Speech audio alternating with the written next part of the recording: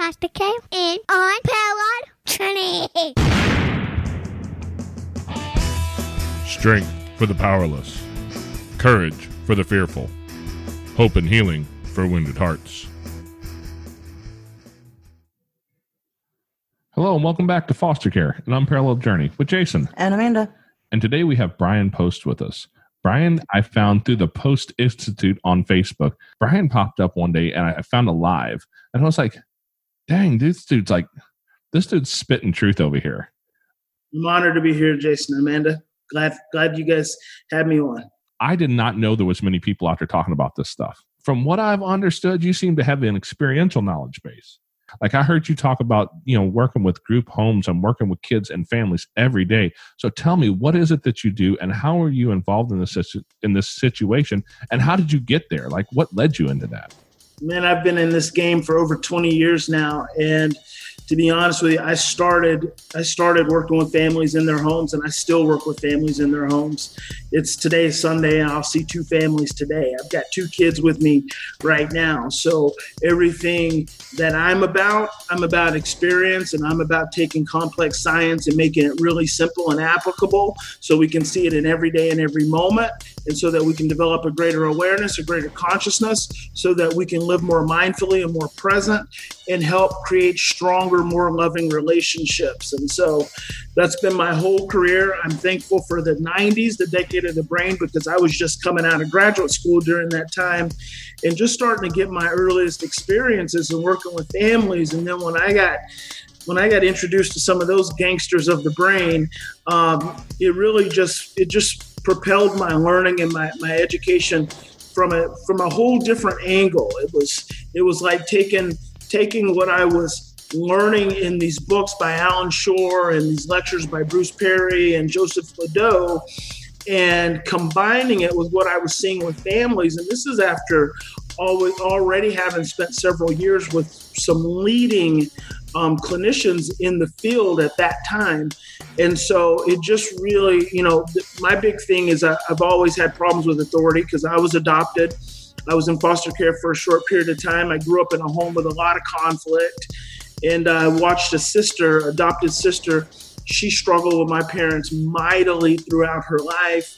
And it all has just kind of culminated. People ask me, how I got started doing what I do. And I just tell them this is what God created me to do. Everything I've ever experienced, everything I've ever gone through, it has molded me to be able to see these families in a different way. And it all started with seeing myself in a different way. I was 27 years old before I realized I was scared. I was 27 years old before I realized that I was stressed and that I was sensitive and that I had experienced trauma. And I had already had an agency at that time. I had an outpatient intensive in-home agency seeing low-income families. I'd worked in juvenile probation. And it wasn't until I was 27 years old, 2-3 years in, that I realized that it's what I bring to the table that changes all the dynamics. And that's kind of what I show up with now. It's my whole mission and goal is to help parents develop a deeper understanding of themselves so they can then develop a deeper understanding of their children so that they can then educate their children and grow their children up, having a deeper understanding of themselves so that we all get to grow mindfully. How have you learned to walk through that with your own? Because it sounds like you had your own level of trauma, right? Oh, yeah, for sure. So how have you learned to walk through your own traumas in those moments when it's really hard to do it? Well, it starts. I say this so often. It's like people usually hear it and they're like, "Oh gosh, there's got to be more. There's got to be more," but it really isn't. It really comes down in any given moment to your ability to stop and breathe. Because when you stop and breathe, you're actually reducing the anxiety of your amygdala. So in the midst of stress, and that's what's, when your kids are acting out, your amygdala is moving you into defense. That's all the amygdala does. The amygdala is protective. It's always moving us into defense. And then it forms these pathways based on our experiences that are always moving us into defense. And so when you become stressed and you move into defense, the first thing you stop doing is you stop breathing. You start holding your breath. And when you're holding your breath, you are literally taking on a more defensive cellular posture. And when you're taking on a defensive cellular posture, what you're actually doing is you're releasing a negative vibration. You're releasing a vibration of anxiety and fear and stress.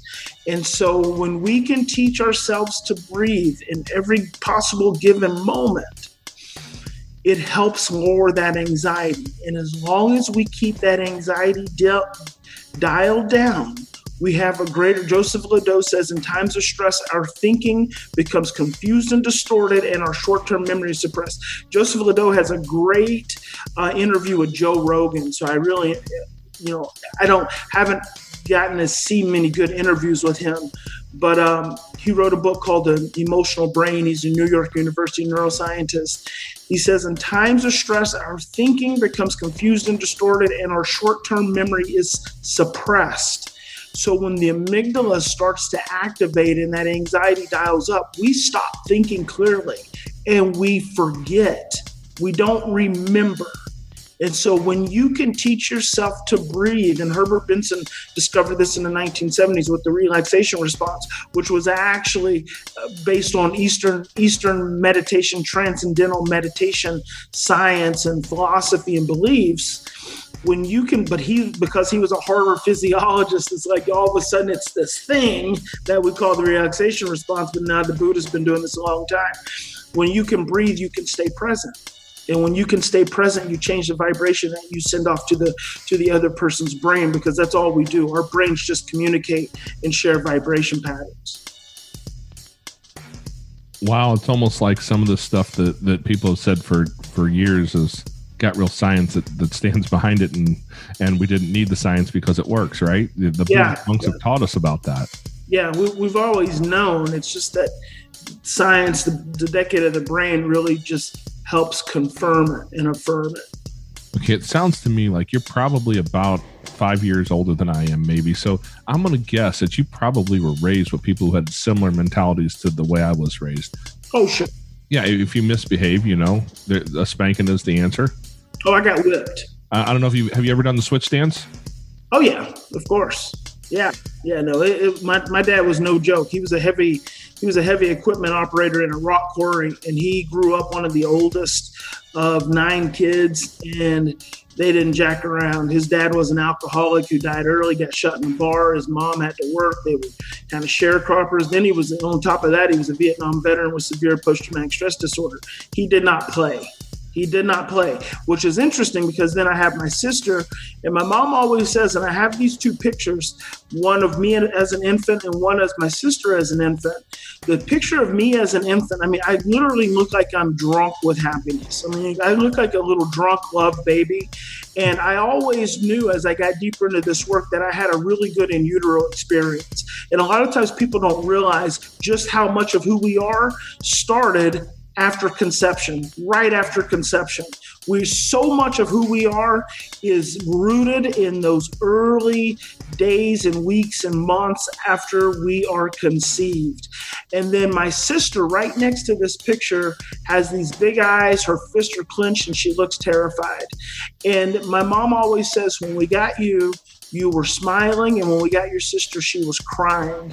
And so people don't realize that those early experiences define us and create our blueprints. John Bowlby said the first 3 years of our lives create the blueprints for all of our future relationships. After the decade of the brain, we know that that's from conception to about age 5 creates those blueprints for who we are. And we have to really learn how to navigate through those blueprints. But I say all that because to go back to the fact that my dad was not, he was a serious, easily stressed out, overwhelmed man. And it's so interesting because I grew up in a home, and there's so much BS in mental health. There's so much BS. It makes me nauseous. There's so much BS in the ways we deal with children, and we try to validate it and justify it based on what, I'm not sure, because brain science certainly doesn't back it up. And it's almost like people should not be allowed to continue to advocate and to teach things to do towards children if they can't back it up with brain science, because it's now just so obvious. But my dad, we'd be driving in a car. We had a big old white Impala, 2-door white Impala. And, that was in the day when there was no seatbelts. So starting off on a trip, me and my sister would be up on that back seat, right? And we on the front seat, and we'd be talking, jibber jabber, anxious little kids, excited, whatever. And my parents would leave us up there for a little bit. And I know it was because it was till my dad's window of tolerance started to get too small. And eventually we'd be up there like this, getting all this and all what they're talking about and everything. And then he'd say, sit back. It didn't take me long to realize when my dad said, sit back, I needed to sit back. But because of my early in utero experience, it helped me to have a little stronger regulatory capacity than my sister. My sister was premature. She was alcohol exposed. She was in an incubator for the first 3 months of her life. She weighed 3 pounds. So her regulatory capacity for stress and anxiety was different than mine. So I would learn, because I was a little more regulated, I could think, I could remember, I would sit back. She might sit back for 2 seconds and then she'd be right back on that seat, right back in their business. And she was such an anxious child. She was always talking, just nonsensical, they call that nonsensical chatter. But what it is it's really anxiety and insecurity. And so she'd be back on that back seat. My dad would say, I said, sit back. I knew a train wreck was coming at that point.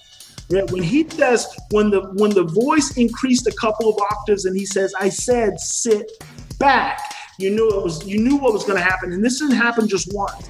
She would sit back for about 5 seconds and she'd be right back on the back of that seat. And I would just be back there shaking my head. And he didn't give another warning. His hand would come. And like I said, he drove a big old front end loader. He used to take down these mountains in this rock quarry. And he was not a little man, but his hands would come from that steering wheel, that one hand, and he'd go, bam! And he would smack her, backhand her right in the face and knock her into that seat. And she would just be crying. And all I could do is just shake my head, man, because it happened not once, not twice, not 3, 4, 5 times. That tells you. And any parent's little bullshit consequences and little points and rewards and little threats and little ground and little shaming, if a child cannot learn from getting the hell knocked out of them right in their mouth with knuckles by a grown-ass man knocked into the back of a seat, if a child cannot learn from that, they're not going to learn from any of that other crap. And the reason they can't learn is because they are stressed out and their memory system is turned off. And when we use all those other techniques, they don't work because the child's stressed and their memory system's turned off.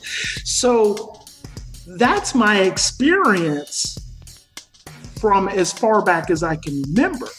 So I don't come to this field with any bullshit illusions of what works with children and what doesn't. I mean, this is my life. It's been my whole life.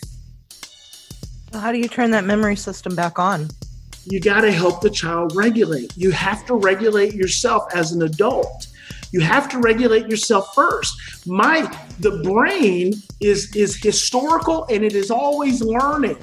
But if you didn't get it, you don't have it. And you got to get it. And the only way a child can get it is through the teaching and the modeling of the parent. If my dad could not dial down his anxiety, he could not help my sister dial down her anxiety. Therefore, he couldn't help her brain learn a new neural pathway. If you can't, through enough repetition, help the brain learn a new neural pathway, that child's not going to change because you're not changing as an adult.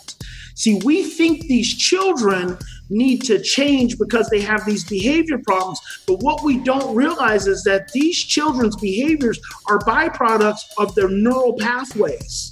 It's conditioned negative neural pathways from a brain that is rooted in survival. And so they come into our lives and they cause us anxiety and stress because they tap into our old pathways, our old survival pathways. So we get locked into these two dynamics. One's a surviving dynamic and one's a thriving dynamic. When you start to experience more surviving than you do thriving, you're not helping that child's brain change. So what happens is children just grow older, they don't grow better. And that happens over and over and over and over again. And unfortunately, it doesn't have to, because the brain is so amazing. It changes really quick. I can take a child who's been in high levels of anxiety, take a family that's been in high levels of anxiety, help the family start to develop just some different ways of understanding, some different emotional understanding and awareness. And all of a sudden, that anxiety just drops down. And then they start to try to work through and create more healing and more repetition. That's amazing because, we, like I mentioned before, we all come to the situation with our own bucket of anxieties, and one of the things I've learned about marriages is you take two buckets of anxiety and you try and put them into one bucket and suddenly you have a mess, right? And you start adding kids and trauma on top of that, and that mess goes everywhere. And most of us don't even, I think, recognize our own traumas. Yeah, we don't because we don't know what trauma is. We don't realize that trauma is any stressful event which is prolonged, overwhelming, or unpredictable.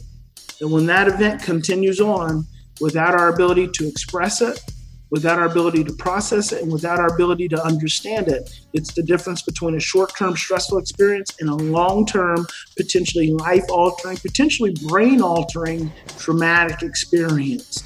Stressful experiences that we don't get to talk about and cry about and feel about and understand become traumatic events. And that's why we don't know what trauma is, because most of us grow up in environments of trauma. And what the most pervasive form of trauma in our society, the two most pervasive forms of trauma in our society are emotional absence and parental depression. And the reason you don't understand that you experience trauma is because you grew up in a household where there was food, where there was parents present, and there was no beating, and there was no abuse, and they worked hard, and there was a few laughs. But what you don't realize is that your parents were emotionally absent. They were not emotionally connected. What you don't realize is that you probably had a parent who was parentally depressed. Now, what's important about those two things specifically, Tiffany Fields, a researcher at the University of Miami, did a study with infants. She took two infants. She had one infant she hooked both infants up to brain scans. She had one infant with a healthy parent and another infant with a depressed parent. The brain scans looked exactly the same when the healthy parent got up and walked away from her baby compared to when the depressed parent walked towards her baby. Wow. So imagine if every time your parent walks towards you, you feel stressed. It's confusing to the brain. Every time your parent walks towards you, you're supposed to feel a little excited. You're supposed to feel a sense of ease. You're supposed to experience an oxytocin release. Oxytocin is your brain's anti-stress hormone. It's a learned hormone in the brain. But imagine if every time your parent walked towards you, your brain signaled threat or danger. Well, that's what most of our brains grow up experiencing.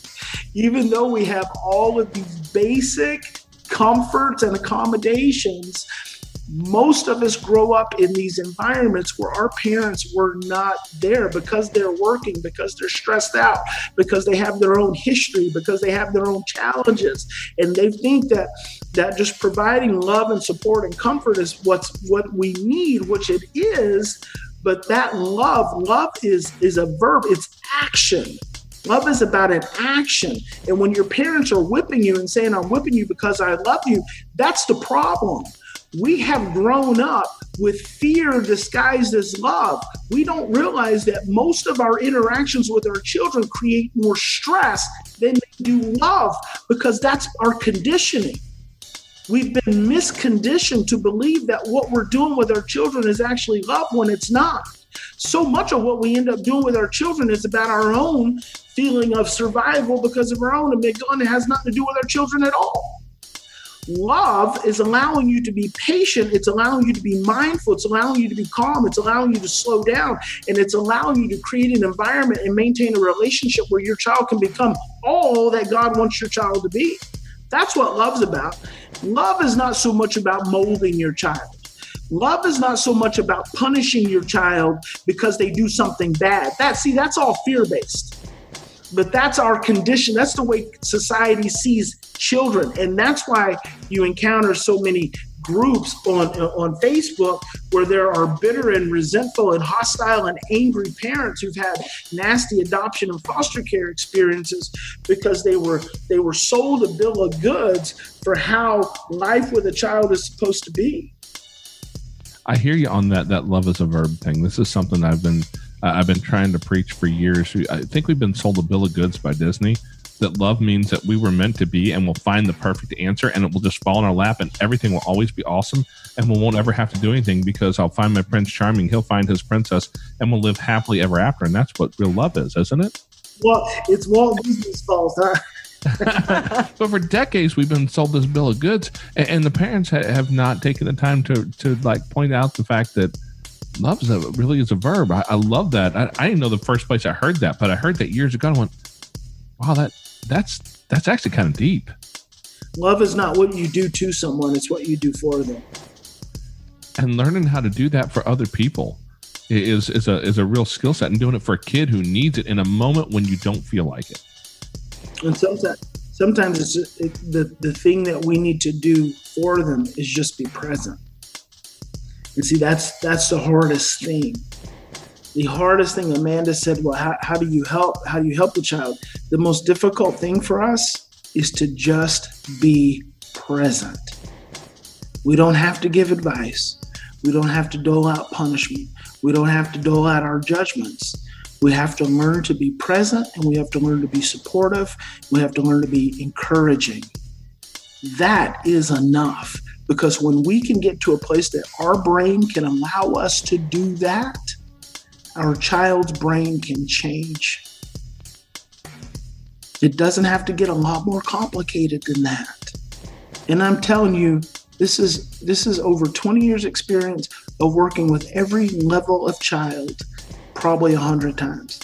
Every diagnosis, every medication, I've seen it all. I've worked with it all. It's just like ad nauseum. I had a dad the other day, oh, you've never seen a child like this one. Oh my God, give me a gun right now. I've seen it all. I've seen it all and seen stuff worse than anyone wants to imagine. And so what we have to realize, and this is kind of my whole platform, is that children's behaviors arise from a place of stress. Bottom line, both of our children and adults, our negative behaviors arise from a state of stress. Our positive behaviors arise from a state of stress. In between the behavior and the stress is the presence of a primary emotion, and there are only two: love and fear. It's through the expression, the processing, and the understanding of the fear that we can calm the stress and diminish the behavior. It's not about the behavior. It's not about the behavior. It's not about the behavior. It's about the stress and the fear. The stress and the fear are the roots. The behavior is the tip of the iceberg. The stress and the fear is the root. The first part of that model, which is called the stress model, is that we have to, in the face of stress, the first thing we have to do is we have to stop and breathe and dial down our own fear so we can move into a space of love. And then we can tend with our children's stress and fear. One of my older sons, he's 19 now. We had a discussion a while back, and it turned into a little bit of a debate for a moment because he thought it was crazy, but it kind of lines up with what you're talking about. I said, man, all these people that I meet, all these things I see. And I said, I see so many people whose behavior is rooted in fear. I didn't understand it until I got a little bit older, how even, like you said, positive behavior can sometimes be rooted in fear. Mm-hmm. I'm afraid something good won't happen if I don't behave this way. Yeah, that's right. And I don't want to be a little bit selfish here, because I really would like to hear what you have to say on this. You mentioned about being emotionally unavailable, right? Mm-hmm. I've met a lot of guys. Yeah, I'm in a dad's group, and we talk pretty deeply in there. And I've met a lot of guys who kind of struggle with the same thing. Yeah. So how do you reconnect with those emotions so that you can learn to deal with them? Because if I don't know how to deal with them, and I can't model them for my kids, and so they're going to sit in that same place, or they're going to feel the emotions and just not have anybody to show them how to deal with them. And now I'm just going to deal with behaviors instead of helping them deal with the emotion. So what we don't realize is that relationship, every aspect of this episode, based on everything that you and Amanda do and everything that I do, it's all rooted in emotion. We think it is like we can approach it from a logical place, but it's actually rooted in emotion. So because we are emotional, because we're nothing more than vibration. So every interaction you have is really, it literally is emotional, but your brain has learned through early conditioning to try to override it. But the reality is that our brains are dictated to by our emotional brain. Your left hemisphere is dictated to you by your right hemisphere. But over time, what happens is that when the emotional brain is ignored and denied and suppressed, the left hemisphere, the thinking brain, becomes more preemptive and more dominant. But we don't realize it's still controlled by the emotional brain. And so in order to connect or reconnect, and I don't even say you have to reconnect, it's there. You've got to slow down and let it rise up. The problem is, the emotion has been suppressed to the bottom of the ocean. So you go down, you dive in and you swim down, and it starts to get kind of dark and kind of cold, and you swim back up before you let it really come up. And then you override it with your thinking. What you've got to do is you've got to slow down in any given moment, and you've got to ask yourself, and this is the practice of mindfulness. You've got to slow down and breathe and ask yourself, what am I feeling in this moment? Because you're always feeling something. You just may not know it until you ask the question and spend the time to get in touch with it. And then you honor that emotion. You honor that emotion for yourself. So see, parents have to be able to do this. Parents have to be able to do this, from moment to moment with their children in order to stay present. So I'm driving in a car I could have 2-3 kids with me. I'm not focused on the kids. I'm focused on myself. I'm focused on my own breath. I'm focused on my own thoughts. I'm focused on my own awareness, because that's how I keep myself dialed down so I can engage in any given moment to whatever may show up. It's like keeping the brain a blank slate, but you only do that by being able to monitor your emotions. So it's a repetitive process. It's a process of conditioning, just slowing down. Even in this moment, you take a deep breath, breathe into your chest, and you just ask yourself, what am I feeling right now? What am I feeling? Is it anxiety? Is it sadness? Is it grief? Which then builds into more sadness? And then it's just right there. You just stay right there with that. You see, a lot of times what we want to do is we want to run away with it. We want to talk through it. We don't want to stay with it. Yeah, you're talking about me pretty deep there. It's funny you mentioned that, because I had gotten into a mindfulness practice for a while, really structured about it. Every morning I had an alarm set. I get up early in the morning. I get up for work at 2 a.m. It's one of the few quiet times in my house. I have 6 kids in my house today. And then we have another little guy that comes over and hangs out, a godson who comes over in the afternoon a couple days a week. My house is not a quiet place, right? He is an infant, and I have him all the way up, all the developmental ages. I have a 4-year-old, a 5-year-old, a 6-year-old. I have a 13 and an almost 15-year-old. I have a 19-year-old. So you can only imagine all the things, the noises during the day. So the morning is the only time I get that quiet place. I would spend that time intentionally. And it was funny that Amanda would look at me some days and say, did you do your meditation this morning? Like, no.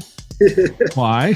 But you can tell. Yeah, she could see that coming out in me in ways. that I've learned to I take that time at different points in the day now to really try and sit through that, but we sit through so many of those moments. There's so many emotional moments in our house that it can be overwhelming pretty quickly if you're not careful. And if you don't have that experience to be able to lead your kids in that way. And now I have one little guy in. He was born. He was drug exposed in utero. He spent his first 11 days in a hospital on a methadone wean down.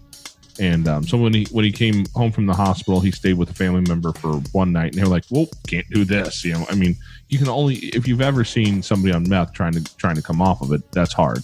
Imagine a newborn at a day old. That it was tough. And so he came to our house, and I have some skill sets that make me uniquely qualified to deal with that. And our daughter was in the hospital real sick at the time. So Amanda and our oldest son was spending most of the time there. So guess who had the drug addicted baby to take care of? Yeah. And just being in that moment with him, it's amazing that even now we have a connection there because I would sit quietly with him so much. I now spend time. We just found a sensory sleep sock, I think they called it, for them to be able to try that out and see if that helps him sleep. And I found that if I can get him to lay down in a sensory sleep sock, and he'll lay down. I taught him to fold his little hands, and he was teaching mommy how to do this the other day. He'll fold his hands and lace his fingers, put them across your belly. Take a big breath. And I'm trying to teach him belly breathing. So breathe so that it moves your hands up, and a big deep breath, and then let it out slow. Because this kid runs 180 miles an hour all day, and trying to get him to sleep is a challenge. So I start this, let it out real slow, and he does this practice. I would sit with him in that moment and just be present as we would do this together. It was amazing to watch it fall asleep, because this is the kid who can lay in bed until 11:30 at night, and he'll be out of bed a dozen times, and there'll be a hole in the wall. No, he's not hitting it. He's only 4 or 5 years old. We've got an old house. It's built in 1900 something, right? It's got the old plaster and lath walls. There'll be one little spot, and he'll start picking it. He'll pick a hole in the dang wall just because he's bored and wild and all that. And to watch him do this and calm himself down. Yeah, amazing to see how that mindfulness practice not only helped me in ways that Amanda could see, but like I can watch it in him. And he's 5 years old today, and to watch him do this and put himself right to sleep is just amazing. That all this power is not from this cool new drug, or 7 different drugs at once that finally work together. Yeah, the power of breathing, it's breath, it's mindfulness. It's the power of presence. Yeah. That's what I was going to say. It's you being there with him. Anybody can swallow a pill. Yeah. You're alone. Well, and that presence is allowing you to turn on his oxytocin response. And when you can keep the anxiety dialed down and you can turn the oxytocin up, then you are training his own oxytocin response. And that oxytocin response is eventually what helps him be able to regulate his anxiety. You see, a lot of these kids, because of their early experiences, they have more cortisol than they do oxytocin. So they're not able to calm. And then over a period of time, the cortisol becomes stronger. So the anxiety is higher. And the calm, the oxytocin, gets washed away. So they end up finding their soothing from exhaustion, not from true calm.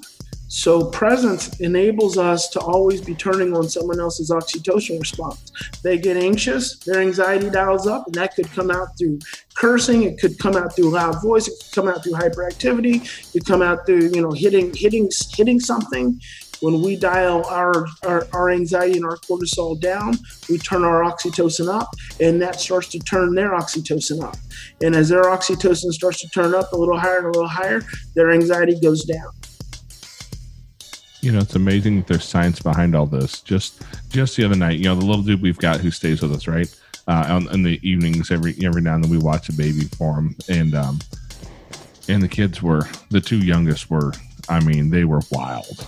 They were ready to just blow the roof off the house. I'm like, no, guys, it's bedtime. I got this little dude who's crying. And so I took them upstairs to their bedroom and laid each one down. And I sat down and with the door open between the rooms so that they can both hear. And because the little girl we got staying with us right now, she's kind of in that same headspace. I don't know her whole story, but I know just by watching that she has some of that high anxiety in her. And so I sat down with my little dude, Frankie, and I'm sitting there talking with him and doing the breathing exercise. And I've got the infant sitting in front of me, and he's crying off and on because that's what infants do. And calming down and all that. As we go through that, and this kid falls asleep beside me. And I'm like, this is amazing. So I pick the little guy up and carry him into the other room. And I walk in there, and because I'm not a singer, don't tell my kids that. They don't know it yet. They'll figure it out soon enough. But because I grew up in that church, old fundamentalist church, what we sang old hymns, right? I've got a lot of old hymns in my heart. So I'm walking around carrying a baby. And I got this little girl who is just still high in her anxiety. And I'm just walking in circles in the bedroom, carrying a baby, singing old school church hymns to these kids who they've never heard before. And it was amazing to watch her do the same thing and watch her just calm down. And I don't know how much of like the mirroring she was getting as I was with him, being loud with it and taking breath in, being real loud with the breath so that hopefully she could hear me and would try and mirror some of that herself. But then I walked in there, and it wasn't maybe 10 minutes in each room. And I ended up with those two asleep, and the baby, who it was time to eat, and I know he was getting ready to be hungry. He dozes off in the middle of it all too. I'm like, holy cow, look at all this. There's so much of this that 10 years ago, I would have been so lost in figuring out how to handle it. Yeah. So we didn't walk into most of this with head knowledge, right? We had to learn it through experiential stuff. We had to like stumble through it ourselves and screw it all up. Mm-hmm. And so, I think the important piece for people to take away here is that yes, you can do it. You were built with the things to do it, and you don't need a PhD in anything. Sometimes you just need to screw up enough to figure out how to do it right. We all do. Even the PhD. The PhD usually has to screw up even more because they have so much head knowledge that won't allow them to get to their heart. Yeah, and I think that experiential stuff is part of what's really made this so very important to me. Yeah, and one of the things you said, Jason, is that you were breathing, hoping that your child might see you and mimic that.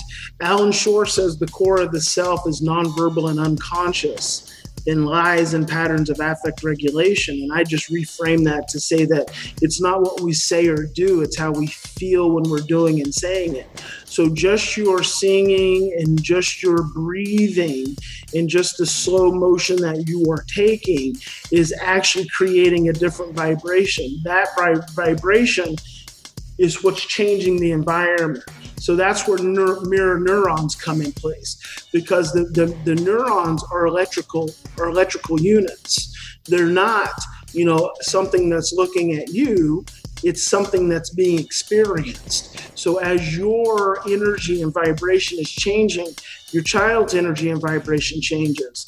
Everyone's relaxing, and you don't have to say anything at all. You just have to feel in the right space and the right energy. You mentioned all that. It reminds me, we've had a couple different people come on our podcast and talk about equine therapy, mm-hmm. and how much that's exactly the same story of what's going on when you work with horses. Yeah. And we're in kind of rural Missouri. We're in town up here.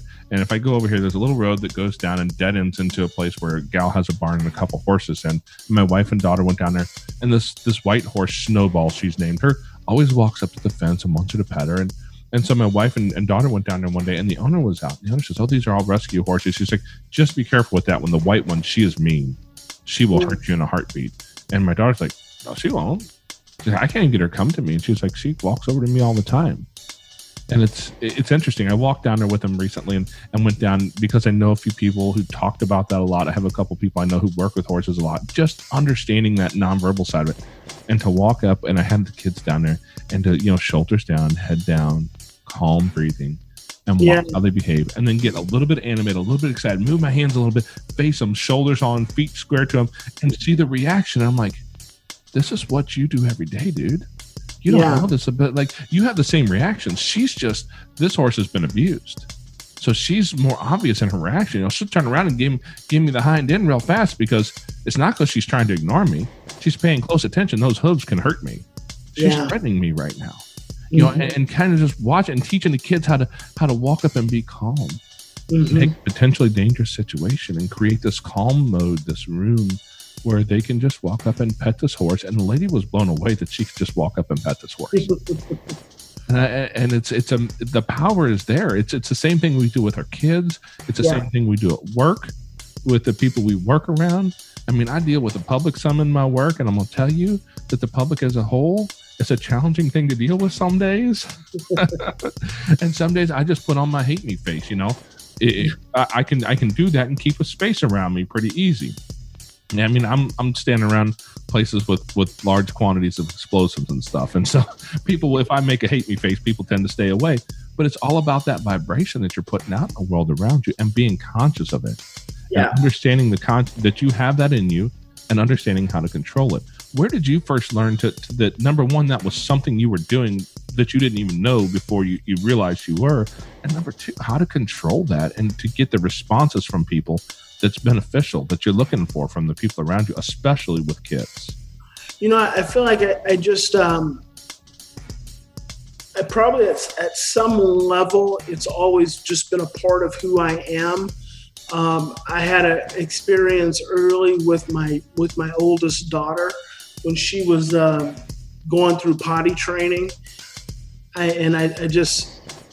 knew then it's like I wanted to do different than how my parents had done me. And so I wanted to parent her different. And so I knew I just had to do something different. You know, it's like, just do something different. It doesn't, you don't always know. This is in my early 20s. You don't always know what to do. You just do something different. And then when I really had the awareness of my own fear later into my young adulthood, when I was 27, that really changed everything. When I became intimately aware of how scared I had always been and how sensitive to stress I had always been, that really changed everything for me. It literally changed everything. Yeah, I can see that with changing everything for you when you can finally realize it. Unfortunately, I think most of us wait way too long in life before we start to realize those things. It gets a little more challenging. Yeah, I trained a guy a while back at my job, and he's a younger dude, right? And I remember sitting and thinking, first thought is like, my gosh, yeah, 20, young 20-year-old dudes, they're just not so bright. And then the next day I'm training him, I'm thinking, dang it, he reminds me of me at that age. That's what's driving me crazy. Exactly.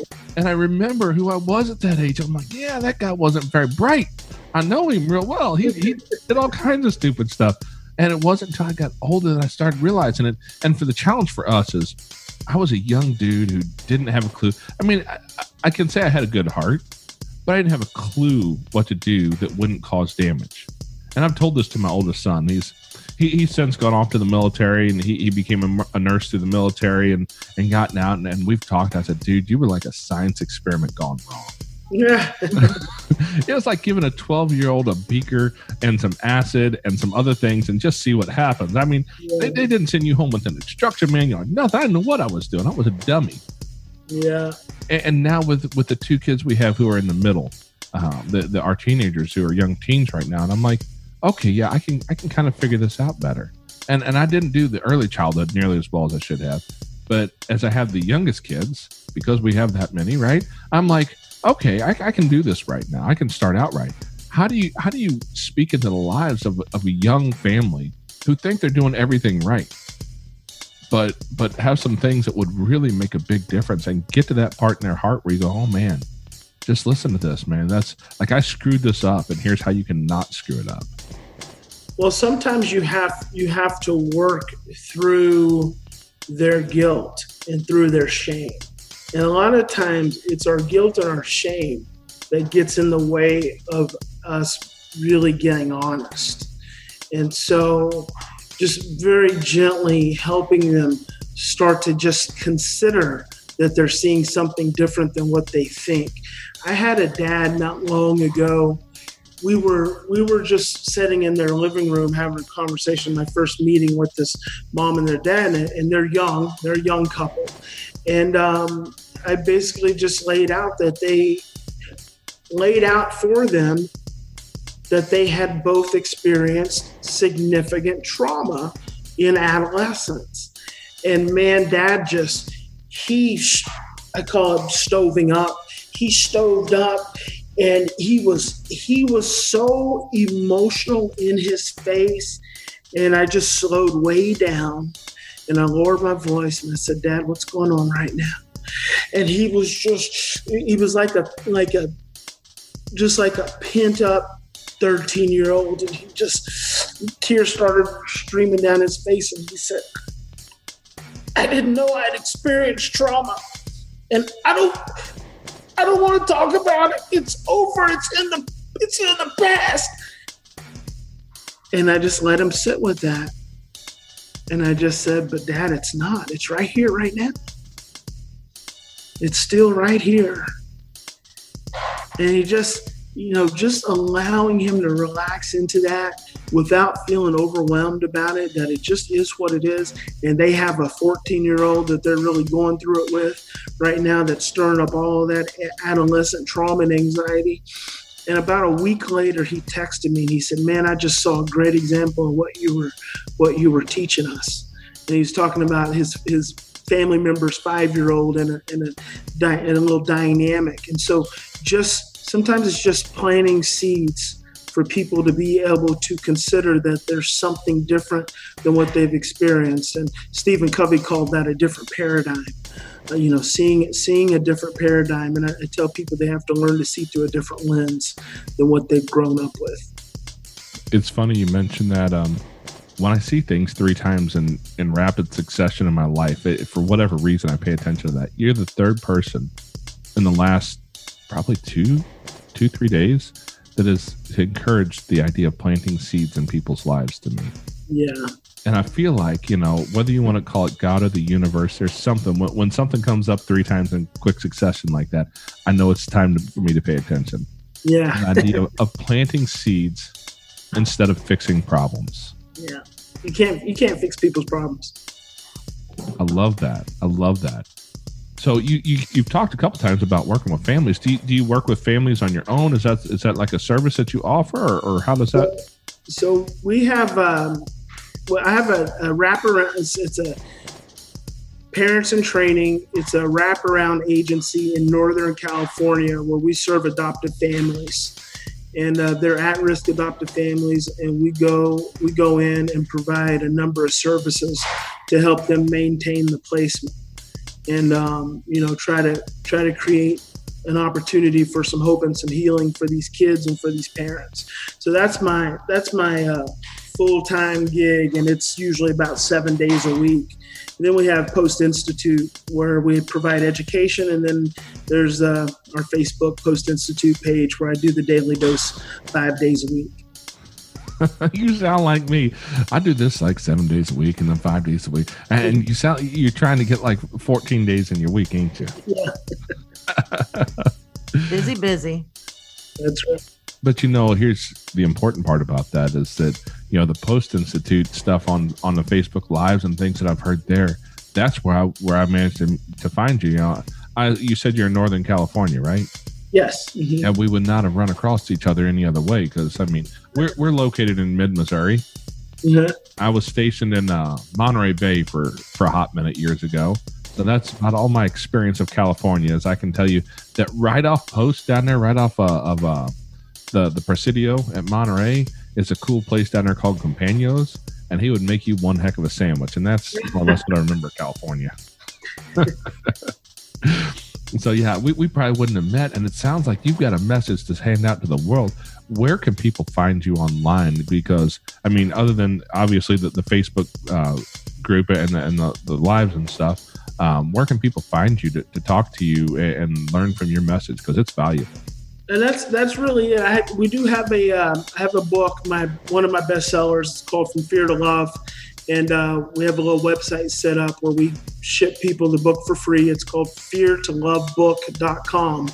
And if they pay the shipping and handling, we send them, we mail them a physical copy of the book. We give them the audio version of the book. And we also give them a 1-hour webinar that I did for adoptive moms. And that's all for, I think, $6.95. So that's a great little introductory offer. But otherwise, on our Post Institute Facebook page where I do Daily Dose, there are probably 450 50 videos that I've done over the last almost 2 years. And so there's some all-day lectures on there. There's some 5-minute talks, and they can get as much Brian Post as they want. So all the information is out there. Yeah, and I'm thankful for it because, our kids all come from a place of trauma. Yeah. My wife and I both come from a place of trauma, and learning how to deal with that in a way that's beneficial for us and them, because so many, what's the divorce rate last I heard was somewhere hovering just north of 50%. Yeah. Right. And so you're raising these kids, whether it's foster, whether it's adopted, whether it's even biological kids, because I'll tell you, because I don't think my kids listen to my podcast. So I'll tell you, even my biological kids have caused me some trauma.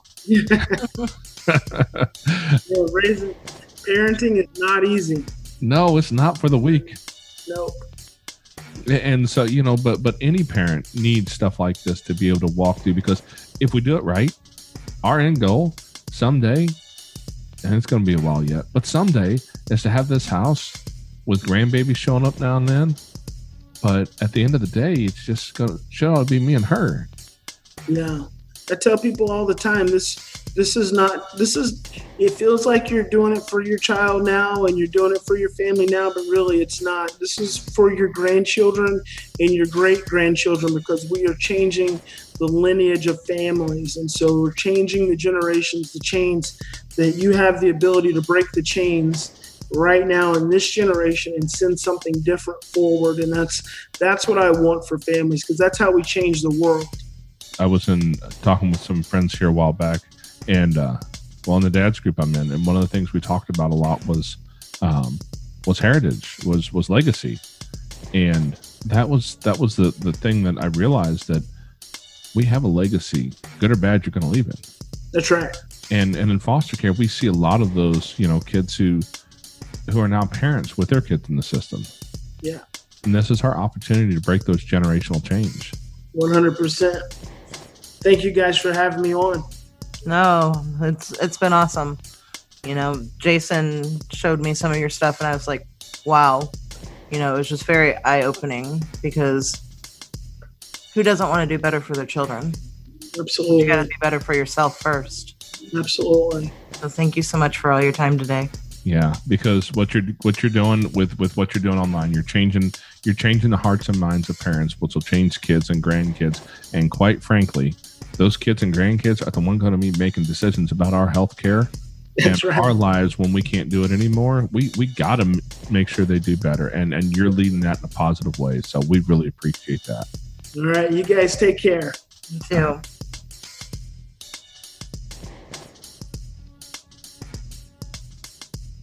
A huge thank you to Brian Post for coming on here and sharing all of his wisdom and experience and hard-fought knowledge with us today for free. Check down in the show notes to find ways to contact him. Look up the Post Institute on Facebook and sign up for his information, and we will put links to all of his stuff down in the show notes so you can find him. You'll also find our links as well down there. Now, one quick warning, if you're on an Apple device, sometimes Apple Podcasts and iTunes, the links don't work. It's a little bit wonky, and I cannot seem to figure it out. So until then, just go on over to fostercarenation.com. Look at the show notes tab, and you will find his picture of him and his show. Click on that, and it'll all be listed in there for sure. Now, if you guys would like to support us in any way, we would love it. Take this episode and share it with your friends. Share it with people who you think might be interested. Share it with people who could use the information. Just share this around and let people know that there's help out there for kids who've been through hard things that we just don't know how to handle. Now, if you have a couple extra dollars and you'd like to help us out and support us monetarily, man, that'd be awesome.